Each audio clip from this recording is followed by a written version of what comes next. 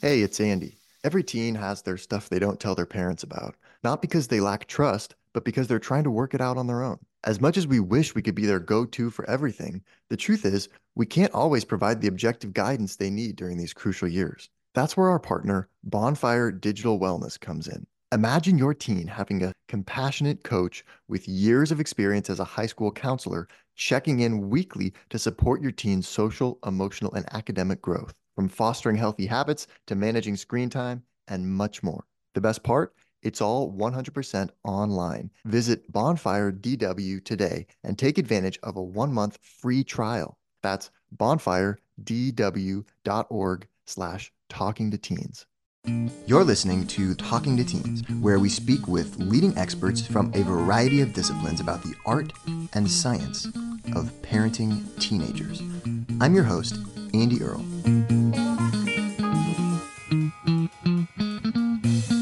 We're here today with Eric Johnson talking about some of the biggest decisions our teenagers make in their lives and how the way those decisions are presented to them and the way they think about those decisions makes a huge impact on what they ultimately choose. During our teenage years, we're making some of the biggest choices in our lives that really have a huge effect on where we're going to go and what we're going to do. Choices about who to hang out with, how to spend our time, what to be interested in, what to study, what kind of careers are interesting to us, what colleges, where we see ourselves ending up in our lives, and even just for the next few years. And those kind of things profoundly shape the direction that our lives go in. But we don't often think about how the manner in which those choices are presented to us can have a massive impact on what we actually end up choosing. Well, Eric Johnson researches that very phenomenon. He's written a book on the topic called The Elements of Choice: Why the Way We Decide Matters.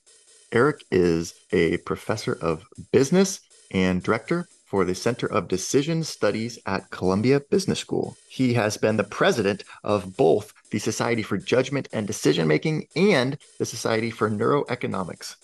In today's episode, we're going to talk about the different types of paths people can take through an important decision and why the path that we choose to take when we're considering different options has a huge impact on what we ultimately decide.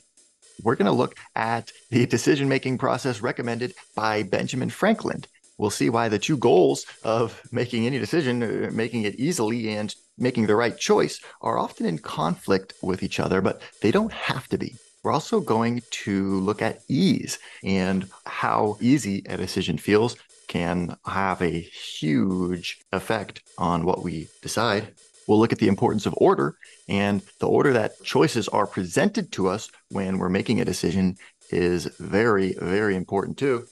We'll look at goals and we'll look at the characteristics that we sort our options by when we're making a decision. Ultimately, we'll see a handful of different strategies that parents can use when we're helping our teenagers through the biggest decisions that they'll make in their adolescent years. And we'll see how we can guide them to consider different options and to hopefully make a better choice.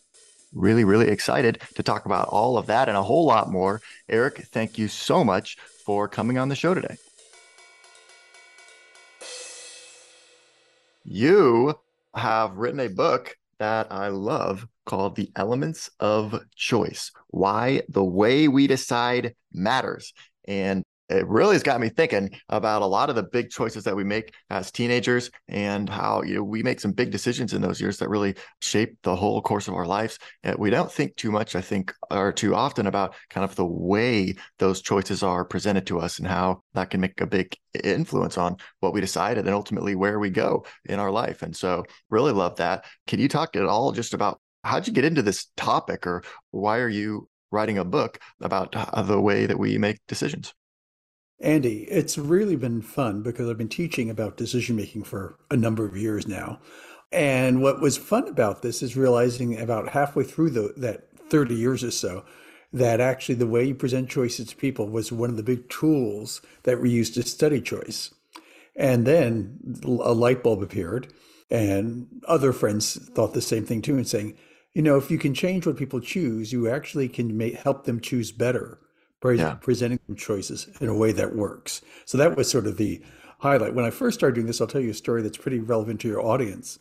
It was a president of a foundation I was visiting, and he said, "Oh, I got it. It's like my 3-year-old." I actually had to ask her, I'd fight with her terribly. Do you want to go to bed? She'd say no. Then I started asking her, do you want to fly into bed or do you want to bounce into bed? And then all of a sudden she made a choice and there were no more fights. Now, your audience has older kids, but that is a relevant story, I think. I love that. Yeah, yeah, yeah, yeah. So many times we don't even realize it, but we're encouraging a choice or making it hard to make a choice when if we presented things differently, it might go a little different. That's right. And the other thing is often we present choices and do these things to the people we're trying to help without realizing we could be helping them do better, or maybe we're accidentally helping them do worse. So it's actually something we're doing all the time without realizing it.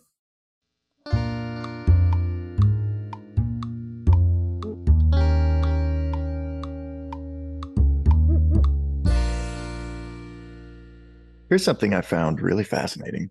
You do these eye tracking, these experiments with an eye tracker, looking at how kind of the path that people Mhm. follow when they're kind of trying to assess a couple different options of which one they should go with. And as presented on the screen, like there's these kind of two components of each choice. And so the differences, are they kind of comparing one to the other and then one to the other, or are they looking at the whole both components of choice one and thinking about those, and then going over to both components of choice two and thinking about those? And I thought this was really interesting. Can you talk a little about what's the difference and why? I mean, why does that even matter? What path the people's eyes are taking as they're considering a choice like that? Really interesting question. And part of it is, let me just step back to put it in context for some of your listeners. They may know the famous marshmallow experiments, what's done by my friend, the late Walter Mischel, where he'd give you either one marshmallow now or two marshmallows later. And these choices are essentially like that. They're essentially get an Amazon gift certificate for, say, $40 now or $50 in 2 weeks. So it's like that. You have Mm. something really good right now or really better, but you have to learn to wait. And so that's the setup. And that's why it's so interesting that the way people choose helps decide what they're going to pick. And most of us think is that waiting in that case is better. Why? Because you're going to get more money. And actually, if we calculate interest rates, it's a really good Yeah, yeah, it's a great return on your 1 week exactly. of waiting, or whatever. Yeah. Exactly. So what we were interested in is we noticed people did this one of two ways. As you said, let me make it more explicit. They look at the $40 and they look at the fact they can get it now, something we call integrating. And then Okay. they look at the $50 and say it's a week. Or they compare the $40 to the $50 and the fact they have to wait a week. So we can use a machine, or you can actually do this also with their mouse tracking and see what they're looking at, which of those two paths they follow. In the book, I call these plausible paths because that's really what it is. You have to figure out, sort of like in a supermarket, you have to figure out what path you go through. All decisions are like a supermarket, right? You got to figure out which aisles you go to. So here, the people who compare the money turn out to be a lot more patient than the people who look at the money and think about the time. And our thought is that if I look at the $40 and thinking about it now, I'm done. I know what I'm going to do with the $40. And when I eventually get around to look at the 50, I go, well, yeah, that's a little bit more money. Yeah, But yeah. when I compare the money, I go, oh my God, I'm losing $10 by not waiting. And so that's why the path, how you make the comparison, really how you're thinking about the decision makes a big difference. Interesting. Yeah. And does that same pattern plays out in all kinds of decisions that we make, probably, that integrating versus comparing? No, but think about a decision that's, and probably a decision we can talk about more later, kids deciding what college to go to. Yeah. Yeah, yeah, yeah. I mean, This they one, can I fall kept thinking they can about that fall in throughout the one, book. they can fall Right. in one college, or they can start doing comparison. And that's a very those are two very different ways of approaching that decision. Right. Or yeah, I mean, because yeah, you go to a visit and you go to a school and you learn all about the school and you start really picturing yourself there and you really integrate everything about that kind of that one place. And then you go look at the next one and you do a whole thing and learn all about that one. And it strikes me that a lot of the ways that we are kind of programmed to or that we typically go about like a college search is kind of that integrating technique. And yeah, Right. And that's partly a good example of what I mean when I talk about choice architecture, choice design. The whole process is built to make thinking about being at one place easier and make it harder to compare. So, I mean, my niece just went through this situation, and it was basically clearly she was falling in love with whatever college she'd visited last. And then you sort of say, well, but you want to be this kind of you wanted this major. It's not so good there. But it was such a pretty campus. right. And I'm not saying pretty campuses aren't important, but it was more important to her because she saw the whole experience at once.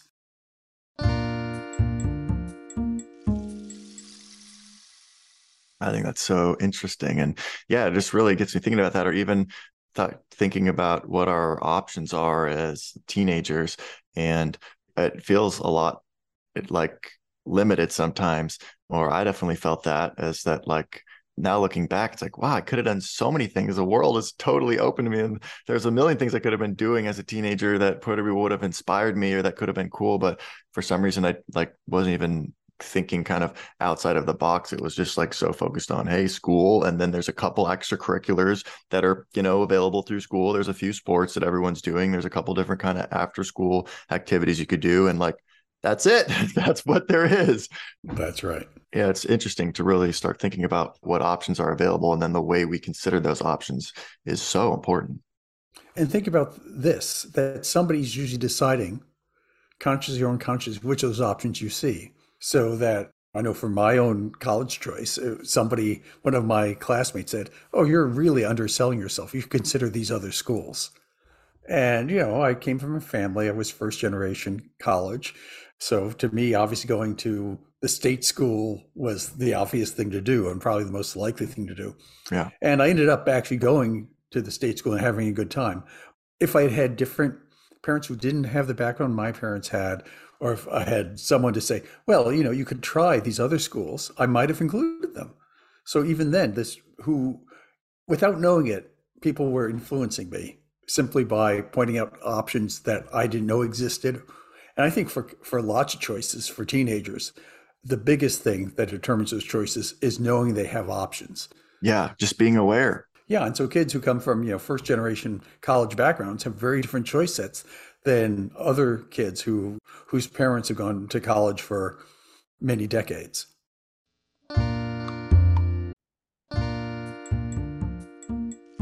Halfway through our chat, I want to remind you about the power of Bonfire Digital Wellness. Is your teen struggling with digital balance? Bonfire DW's coaching is designed to guide them towards academic success, stronger relationships, and effective screen management. It's about fostering resilience and healthy habits in a digital age.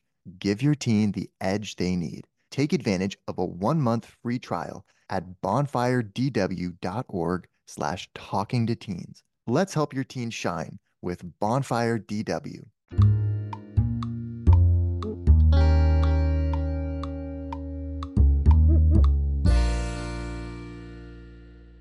When you're talking about the plausible paths, you talk about fluency. Yes. And then you also talk about memory. How do those things factor into the kind of the paths that we're deciding when we're making a choice? Well, let's start with fluency because it really fits well into the Amazon gift certificate or marshmallow study we were just talking about. It turns out that, we know these paths make a difference. You can be more patient if you compare. So one of the things we're interested in is that because people compare are different. And so what we started doing is making it easier or harder to do some kinds of comparisons or some kind of integration. So that's what we mean by fluency. What's easy for you to do? What path is easiest? And that's one of the way the people who present choices can influence us. They make certain kinds of information easier to see than others. And so in that case, we just literally would delay seeing the information by, psychologists have this term milliseconds, thousands of a second. So we delay it by half a second and we change people's strategy. And what's interesting, by changing their path, we actually make them more patient. So one of the things that's really powerful is by making some information easier for people to click on the web or to read on paper, you actually have influenced their plausible paths. And the point, which is really serious, is that will have some effect on what they choose. So that's fluency. And it turns out we're pretty lazy, particularly at the beginning of decisions. We decide how we're going to make a decision Yeah. and it's all over. We stick with that. It's like a GPS. Well, especially when there's something with so many options, like Absolutely. The we more have to find a way to complicated, just get rid of a right. bunch of options and sort of narrow it down and focus or something. And The more complicated the choices, the bigger this influence of fluency is. So that's right. So that's really important. And so you often end up putting little costs in the way of somebody. I can tell you one example. I don't even know if it's in the book, but it's actually quite relevant. So we're talking about college choice. It turns out the state of Michigan essentially told a bunch of kids who were essentially not well off yeah. that all of them would have gotten scholarships, right? They were poor enough they would have gotten scholarships to University of Michigan, but nobody applied. What the program did was say, you have a scholarship, which it all did Mm. anyway, but making that sort of the option that what they knew about doubled, if I recall correctly, the number of kids who went to Michigan. Wow. So these things, and it's not when they didn't give you the scholarship at first that they had thought this keeps people down. That was the way it was always done. So by just making the default Right. saying, if you get good enough grades, you're in with a full scholarship, it changed kids' college behavior a lot.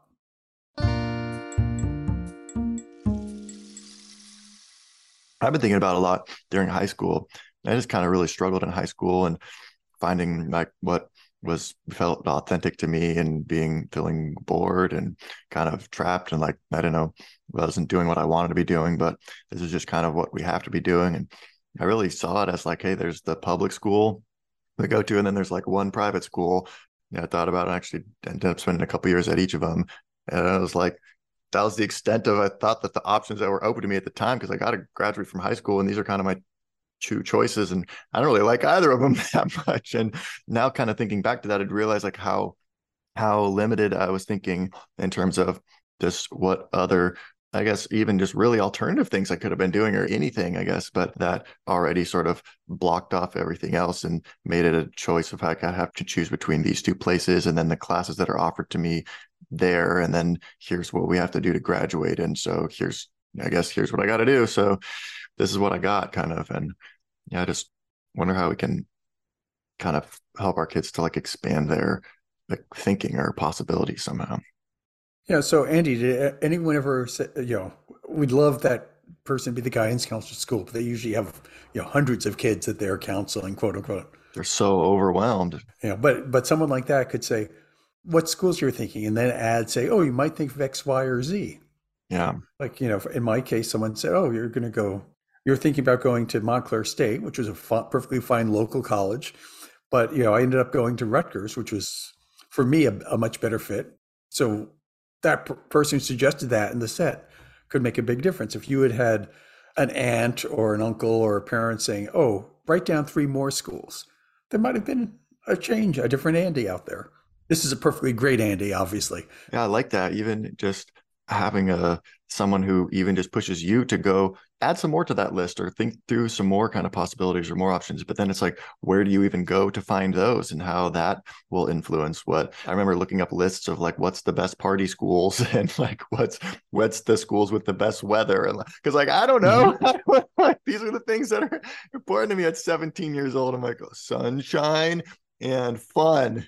Yeah. So it's like whatever it was coming up on Google when I searched the best party schools, best weather, they was what I was adding to my list of mental options.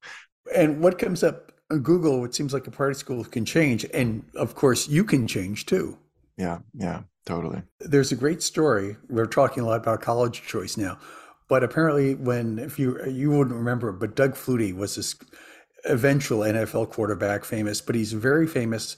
He was at Boston College and he threw a pass that, was very famous. That year, the number of people who applied to Boston College went up 70%. Now, that maybe made it a slightly better party school for a year, but even if that's what you were looking for, other schools were still great party schools. I Yeah. mean, it's just what, and you mentioned memory. It's what comes to mind because now when you say, "Gee, where should I go to college?" Oh, there's BC because that's where Flutie went. And I think that's also a big factor too, is or if you're in the communities that you're in, or your parents and friends and the people at school have like mentioned certain colleges or mention certain careers often as like the good things or the good jobs or the good things that you should be wanting, then when you think of, yeah, what do I want to do? Those things are going to be just come to mind more easily or something. And well, actually, there's little thousands of colleges. There's an infinite number of things you could do for your career, but we kind of think of these like five options as being kind of what comes to mind for us that are the things we've been most exposed to or that we've heard more often or something. And it's hard to break out of that, I guess. Yeah, I mean, I think it's interesting because a lot of what we think of when we think about role models or family tradition actually work this way. It's the people you see, Yep. where did they go to school? Yeah, yeah, right. And unintentionally, this is the point, it's unintentionally, they're basically becoming choice architects. They're saying, by the sweatshirts they wear, Right. they're suggesting schools. So, I mean, it's throughout all sorts of choices teens make, but that's a really good example. Well, and there might be actually a lot of that instinct as a parent. Yeah, you kind of want your kid to go to the school you went to if you had a good time there and it's an important part of your identity and who you are. How cool would that be to carry on the legacy and have them kind of follow in your footsteps, or it's really makes you proud if they want to be in the same career as you kind of or do some of the same things as you. And so I think we kind of also then unconsciously sort of present choices in such a way to get them to choose that. That's right. That's right. And sometimes you might have had like an okay experience at the school, but still, it's a school that your daughter or son would know about.